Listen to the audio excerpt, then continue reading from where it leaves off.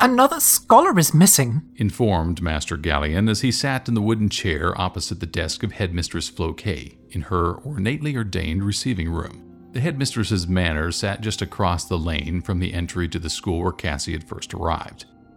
The master's manor was a beautiful structure, built in stone like the rest of the buildings, but surrounded by an immaculately manicured garden in the old French style that extended several yards in every direction around the manor and nearly half an acre in the front. This time it was one of our most promising students, Janice.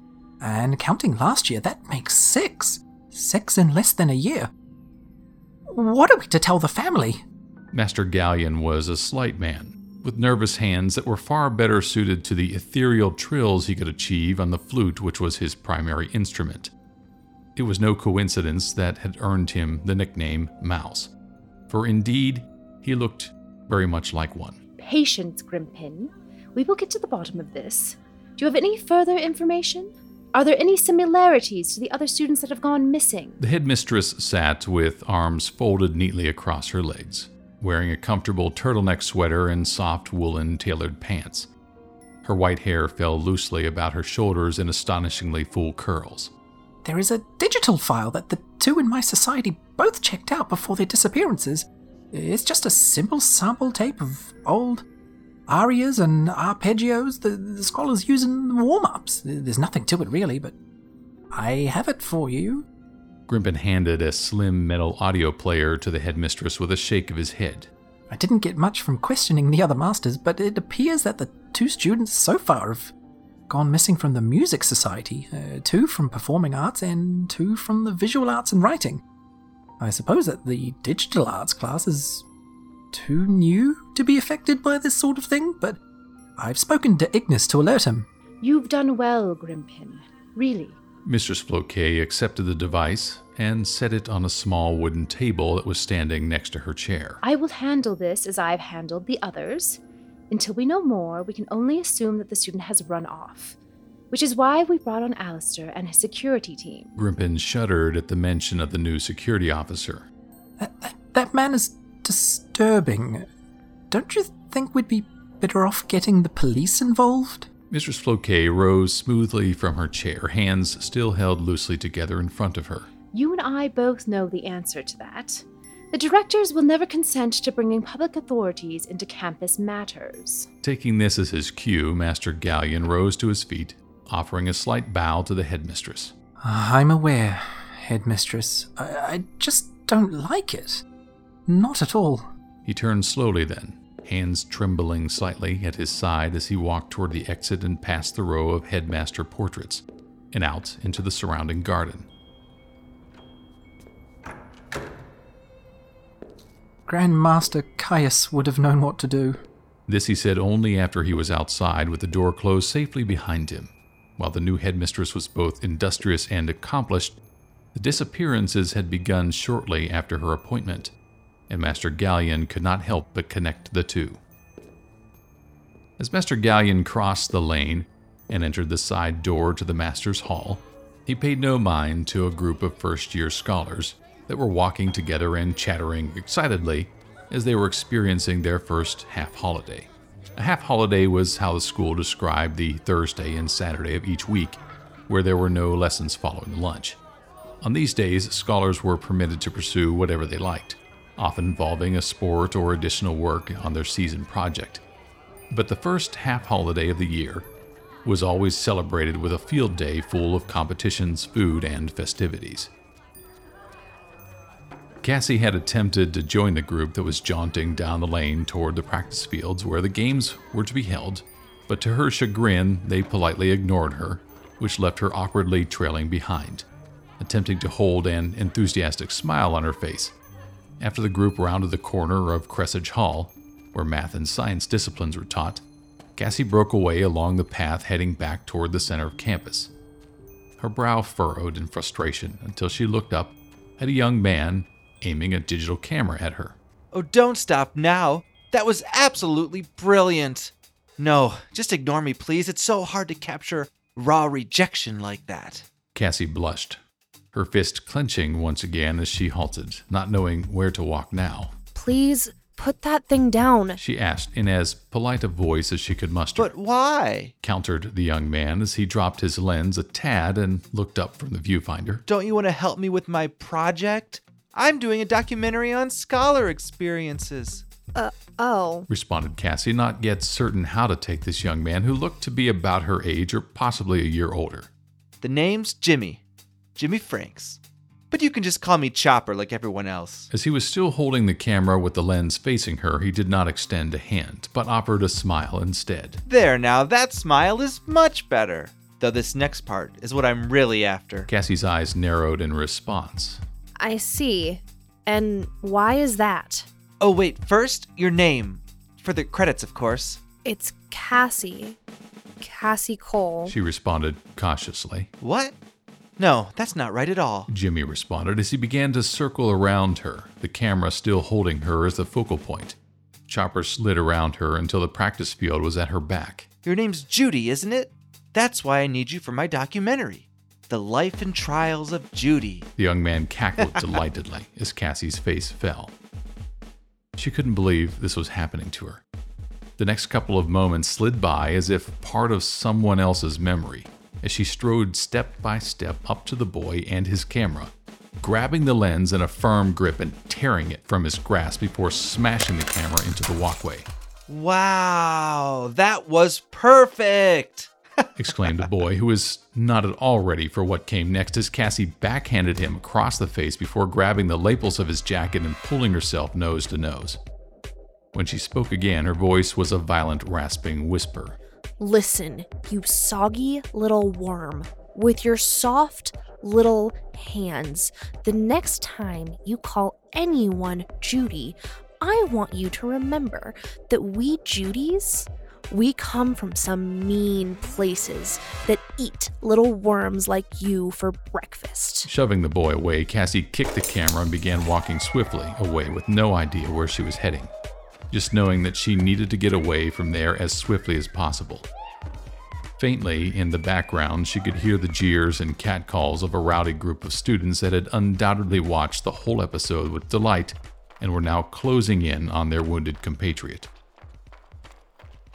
Letting her feet do the walking, Cassie had ensured that she was well out of sight before picking up her pace and literally running along the lane, glad that she had switched into her athletic uniform earlier in the day, as it would give her an excuse for jogging alone with all of the other festivities going on. Tears streaming down her cheeks, however, those would not be so easy to explain away. The lane wound around the outer edge of the campus, past the main maintenance buildings and security office until it curved down a shallow slope heading along the edge of a fenced meadow toward the towering forest line that framed the base of a rugged taprock mountain known locally as the Sleeping Turtle, for its slumbering turtle-like shape. In many ways, this rugged basalt ridge resembled the landscape in her dreams, and was apparently a favorite among the students for free climbing or more casual climbing on some of the fixed gear routes. While she climbed frequently in her dreams, Cassie had never had the opportunity to see what it would be like in the real world. Well, I suppose that this is as good a time as any to give it a try, she murmured as she brushed her tears aside and jogged down the lane toward the forest and the towering rocky crags. Of course there would be a map. I suppose most of the climbing points have safety lines and nets, too, Cassie muttered, with no small amount of disgust as she drew up to a small path that led into the wood. A wide wooden sign was posted at the trailhead, highlighting a number of trails and giving names to various climbing surfaces, including their grading, the stiffest of them being a 5.12D called Turtle Face.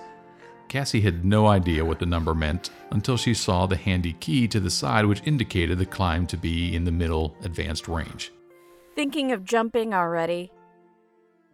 Sorry, that was a bad joke in poor taste. A slim young woman around Cassie's same age appeared from behind the sign, clutching a loop of rope that hung around her shoulder with a hand that was still whitened from climbing chalk. Don't let them get to you this early. They really don't mean anything. It's just, the thing to do. Girlfriend, I can read your face like a book. New uni, fresh face, recently crying your eyes out. obviously not 14. Girls like you and I need to stick together. The name's Whittle, by the way. Whittle Apple. The slender but muscular girl held out a chalk-covered and calloused hand, adding, Yeah. It could be worse. You could have my name. Real funny prank by the Runts, but that's what you get when you grow up where I did. In spite of herself, or perhaps because of what she had just gone through, Cassie barked out a laugh that was not at all ladylike before clamping her hand over her mouth in embarrassment and taking the girl's hand in a firm shake. Cassie Cole. So I guess you're a Judy as well? Oh, I was happy when they called me Judy. Actually let people believe that was my name for the whole first year, 'cause Whittle Apple. Not so great. But then I got over it. But yes, I'm a Judy as well. From the Eastern Flats. Trident High. Oh my gosh, same here. Cassie exclaimed in amazement and relief. Whoa, you've got climber's hands. Or the makings of them. Where on earth does a city girl like you get these kinds of calluses? Whittle commented as she turned Cassie's hand over in her own grip. What? Oh, I don't know. I only climb in my dreams. I guess they're from brushes or sculpting clay. Cassie shrugged in response. Well, if this is what sculpting clay does, count me in on that. Quipped Whittle as she released Cassie's hand and clapped her on the shoulder. Wow, shoulders too? Now you're gonna tell me you're a swimmer or some other nonsense. Whittle lofted a brow with a smile. No worries. What happens in the flats stays in the flats. Whatever your secret is, it's safe with me. Why don't you join me for lunch? The rocks are getting wet now anyway. And I'm hungry. I haven't seen anyone from the flats since my first year. Cassie was only too glad to have found someone with shared experiences and decided immediately to put off her exploration for another day. And so the pair turned and began to make their way back along the lane toward campus, the sounds of the festivities growing as they went. Drawing the long Bowie knife against the whetstone in a smooth, continuous pool, Alastair Montrose, the new security chief of the Governor's School for the Arts, lifted the blade for one final inspection before tucking it neatly into the sheath on his right hip.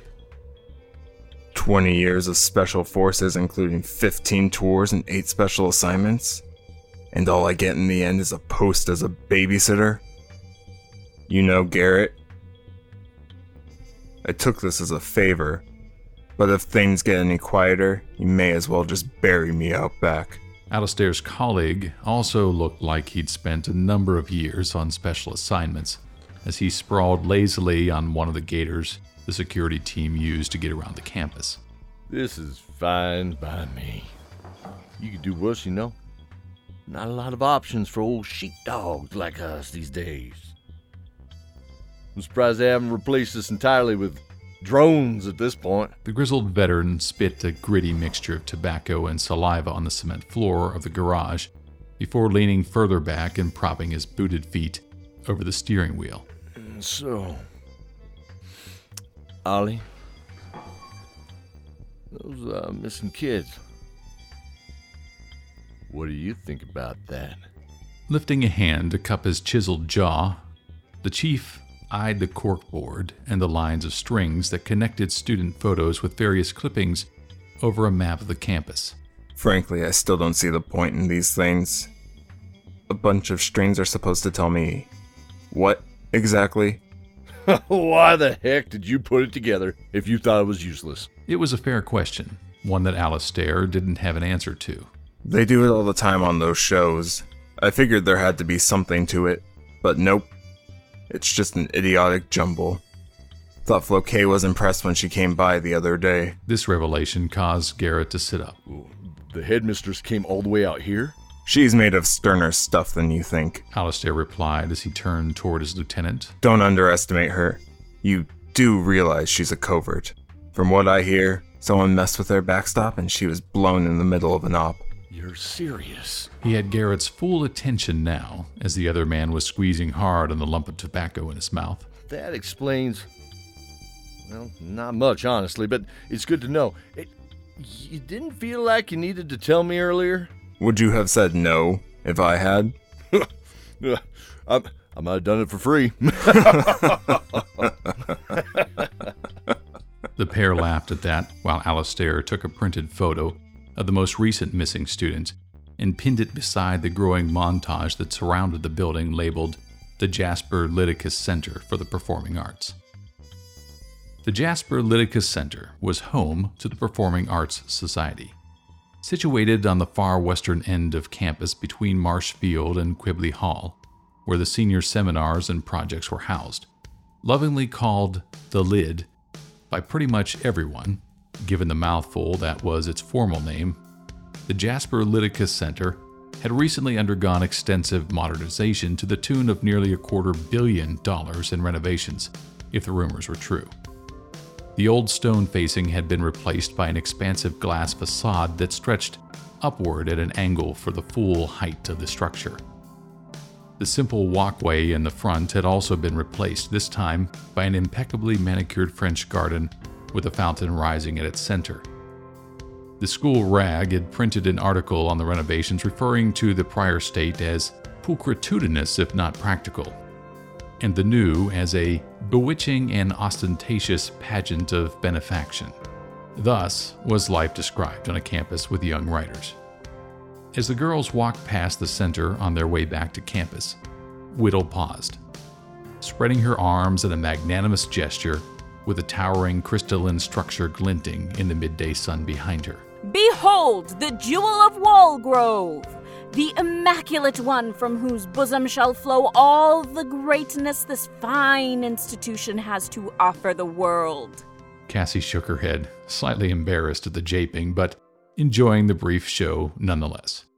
O you of unbelief, Whittle continued in a mock ceremonial voice. You laugh in the face of greatness, for while you behold little, generations to come will know that you once stood upon the greatness from which the fourth civilization arose.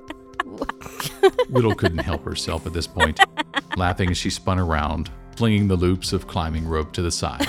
Seriously? Tell me that those are not the lines from the ribbon-cutting ceremony. My dear Judy, you have no idea what a steel trap this mind is, replied Whittle slyly, before ducking over to her ropes and gathering them up. Come with me, and let me give you a proper tour, she added conspiratorially, looking around as though expecting to be seen. Oh, don't tell me there's a secret sublevel where the school is hosting strange experiments. Even as she spoke, Cassie followed her newfound friend as the pair made their way to a gated entryway to the grand French-style garden that framed the entry to the Great Hall, making their way toward a large fountain at the garden's center. What, you heard already? Whittle teased without further comment, skipping ahead to the fountain where she slid to a seat on the edge and patted the spot next to her, indicating that Cassie should sit.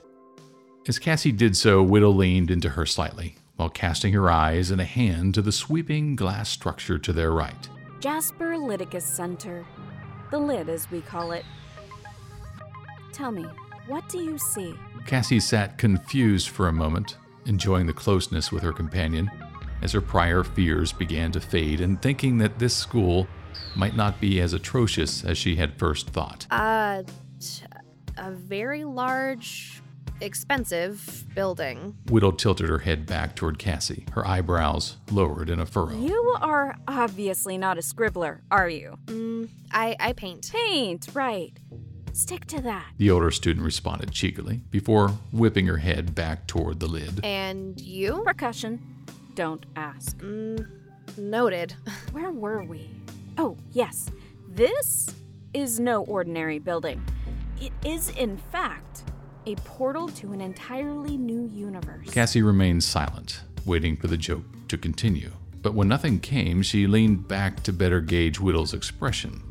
Whittle returned Cassie's question with the addition of a smirk and a lofted brow, which Cassie had decided were the woman's most endearing feature by far.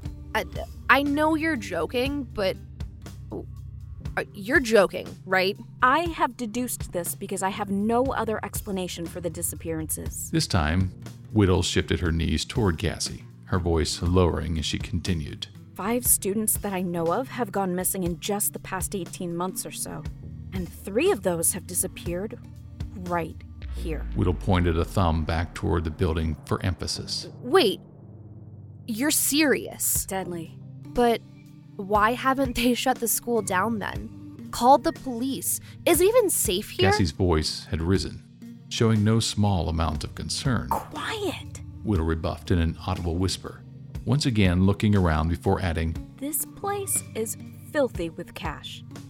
Do you seriously think they would let public law enforcement into these matters? Half the parents of these students would be happy for a direct payout in return for a missing child. They'd see it as justified ROI. That's awful. Cassie put a hand over her mouth, realizing how loudly she had just spoken. She was about to add something further when the sounds of revelry grew louder as a group of students burst over the knoll that separated the lid from Marsh Field. Well, this, my dear first year, is where I depart. Whittle had risen swiftly to her feet and was looking to make a quick exit. You're seriously going to abandon me to this mob? Cassie whined, though she knew well that she needed to at least try to get to know her classmates. Let's climb sometime. After all of this has run its course and things settle down. And hey, the smile you were just wearing is a much better look. You should wear it more often. With a wink, the upperclassman was trotting off, her climbing ropes slung back over her shoulder and hair jostling as she went. By the time Whittle had exited the garden, the crowd of first-year scholars had made their way into the maze, stretching in single lines through each of the walkways and linking hands until the whole of the garden was filled. Cassie reluctantly gathered herself to her feet and joined the circle of students that was forming around the fountain in the center. Each of the others had a colored streamer tied on some part of their body, leaving Cassie as the only one without a color.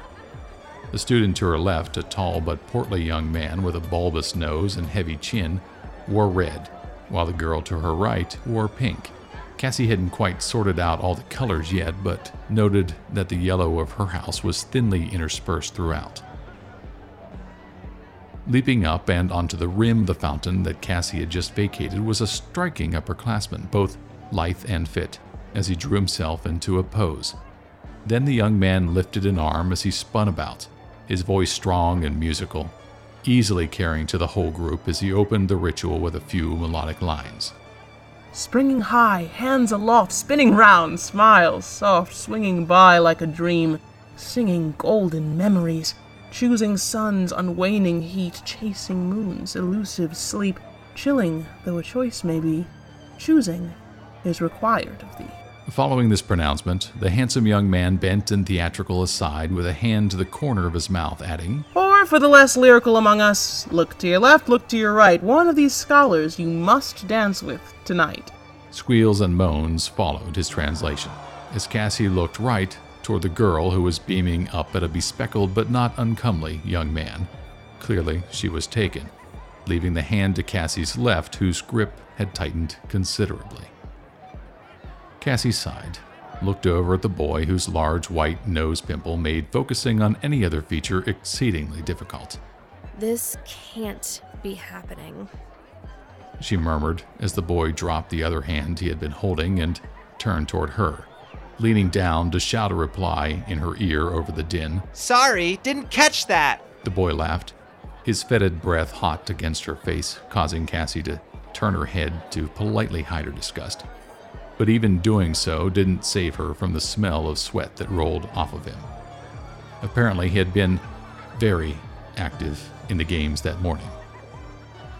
Still, Cassie figured she should give him the benefit of the doubt. After all, treating others the way you would like to be treated had been hammered into both she and her sister since the time they were very young. I said, when is the dance happening? I missed the first half of the day.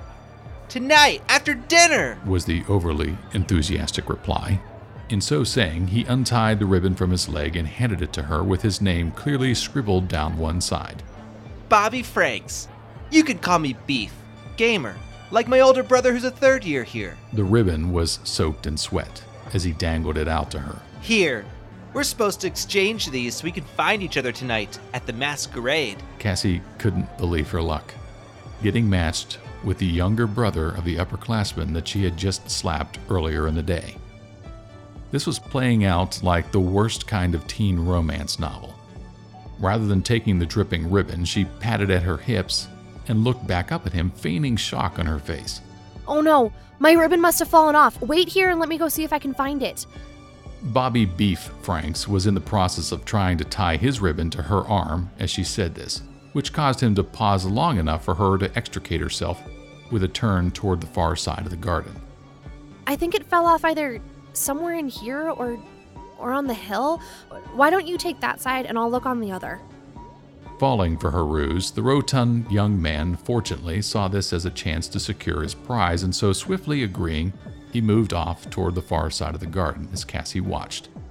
Once he was out of sight within the throng, she ducked low and made her way in the opposite direction, making it safely to the lane where she picked up her pace, jogging back in the direction of the dormitory from which she had emerged this morning.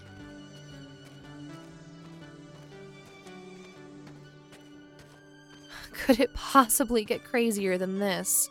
She wondered aloud as she padded down the lane in the lengthening shadows of the waning daylight.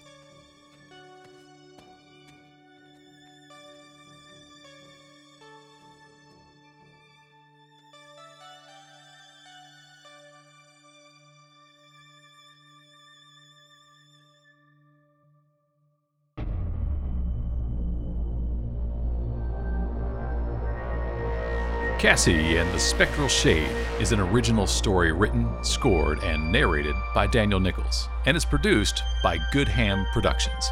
This narrative-based audio presentation is the second story in the broader Chronicles of Eridel series, which can also be found in bound print and digital book format at major booksellers near you.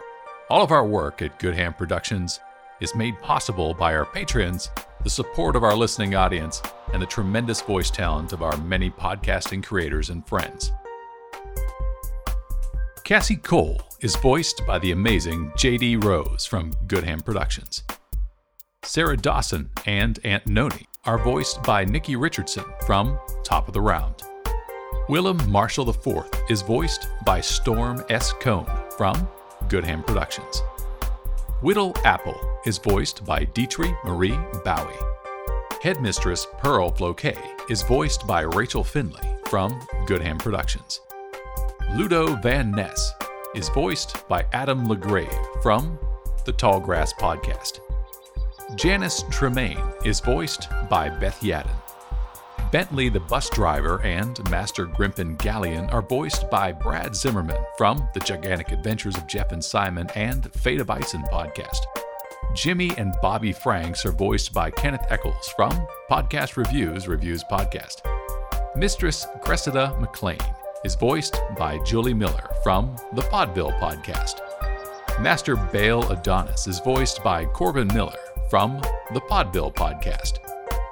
Mistress Cynthia Zeltrix is voiced by Haley Munoz from Good Ham Productions.